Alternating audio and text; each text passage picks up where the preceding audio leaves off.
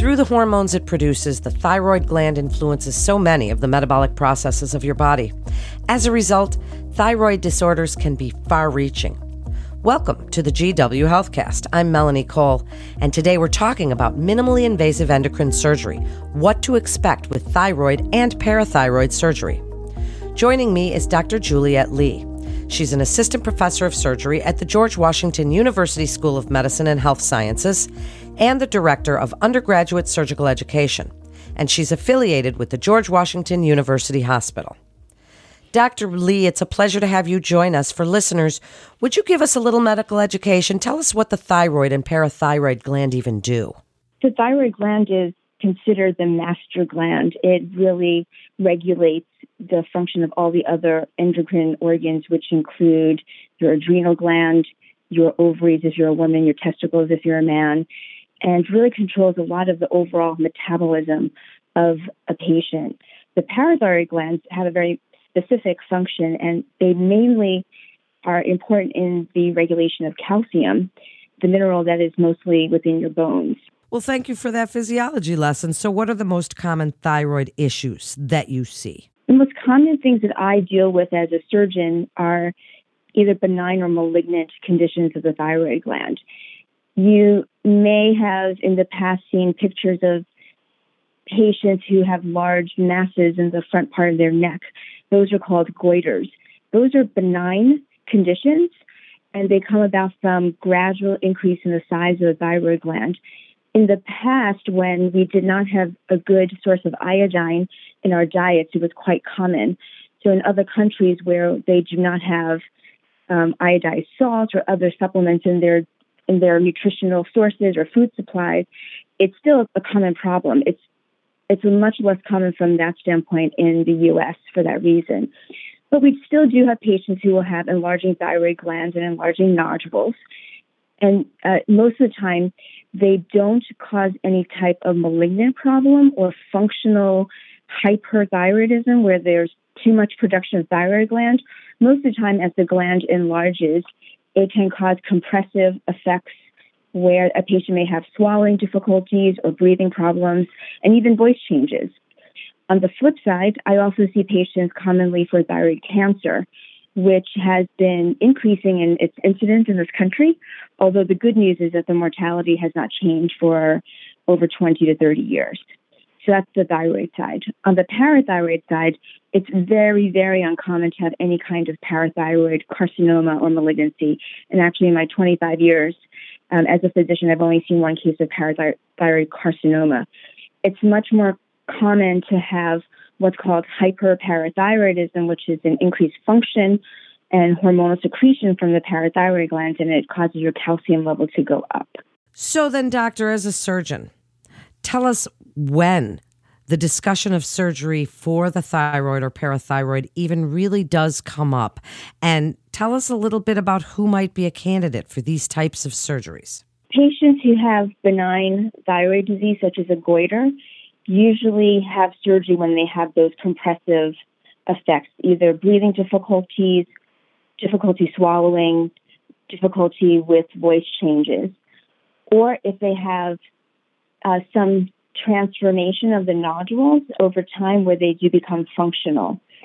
For cancer, we usually intervene as soon as there is a diagnosis, and especially if there's a more aggressive type of cancer.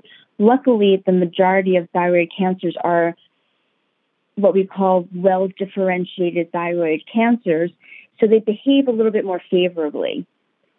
So when a patient has a thyroid cancer, and I'll focus my comments to what are called papillary and follicular carcinomas. They're the well-differentiated, less aggressive types of cancers. They generally behave well. When we make a diagnosis of any size, we usually recommend some type of surgery. The literature and the science behind how much of the thyroid needs to be removed has been changing over time, but it could mean removing half of the thyroid or sometimes even the entire thyroid gland. For the parathyroid gland, it can be a little bit more complex because the metabolism of the calcium can be on a spectrum. You can have very mild symptoms or be essentially asymptomatic to be very symptomatic.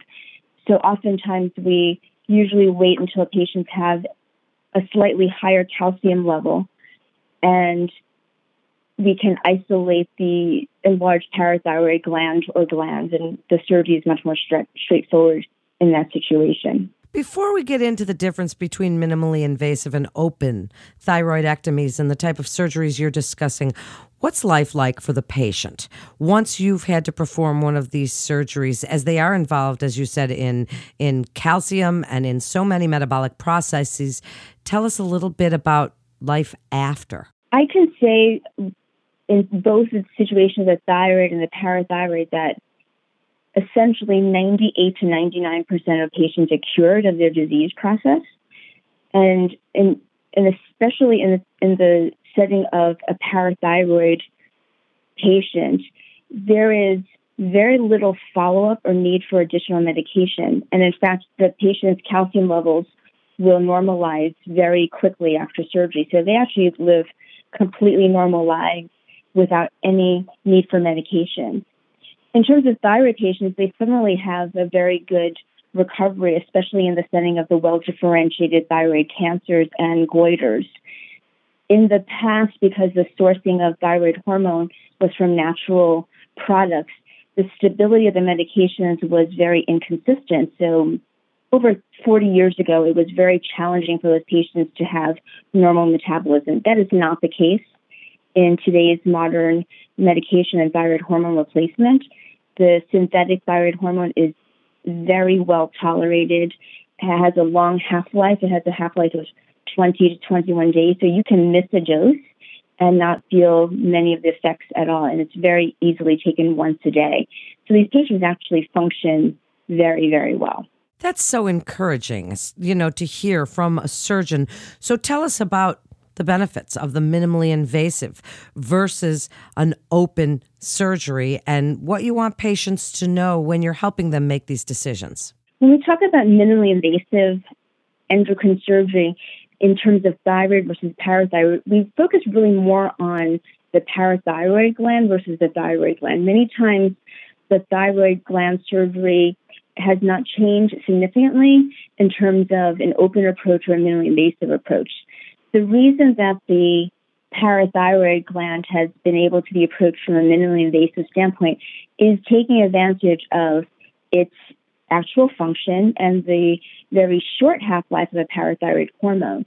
So the first thing to do is to localize the abnormality in the parathyroid. And this is where we utilize our radiology colleagues to help us to localize whether someone has one large dominant parathyroid gland that's hyperfunctioning, or is it multiple glands that are hyperfunctioning? In the majority of cases, it is usually just one single enlarged gland that is hyperfunctioning. So we use a combination of ultrasound and nuclear medicine and CT scan to localize. That way we can identify, is the gland on the right side of the body? Is it on the left side? And even more specifically, is it in the upper part of the neck or the lower part of the neck? And even ectopic or unusual positions of the parathyroid can be picked up with these localization methods. Once we can do that, we can take out a parathyroid gland with an incision that may be no larger than 2 centimeters or less than an inch long. That's amazing. It's really fascinating what was going on 40 years ago versus what you can do now. As we wrap up, Dr. Lee, give your best advice on the multidisciplinary approach and when you feel it's important that patients come to see you at the George Washington Medical Faculty Associates. Well, the first thing is if you suspect that you have any problem with your thyroid or parathyroid glands, and you may have symptoms of fatigue, changes in hair and nails, you may have heat or cold intolerance, those could be clues that your thyroid is not functioning properly. And in terms of the parathyroid gland, you can have symptoms of kidney stones, abdominal pain, joint pain, hand pain. See your primary care physician. They can run tests that are very easily detected with a blood test that can help to determine if you have any problems with thyroid or parathyroid gland. So it is important to have a team to work with. So your primary care physician is going to start that workup process. So many patients may never come to see me because that original screening is enough to rule out any kind of problem. Once you come to have a problem with your thyroid and parathyroid, it's really important to make sure that you have an endocrinologist who can follow you long term and a surgeon who is well experienced. And it is scary to think that you might need an incision in the neck itself and to have complications related to some of the vessels and nerves. But a well-placed incision is very stained and fades over time. And a well-experienced thyroid and parathyroid surgeon minimizes the chance of complications. It's great advice, and thank you so much. That was a great summary, Dr. Lee. Thank you for joining us. You're listening to the GW Healthcast. Please visit gwdocs.com to get connected with Dr. Lee or another provider. Or you can also call 1-888-4GW-DOCS to schedule an in-person or virtual appointment. I'm Melanie Cole.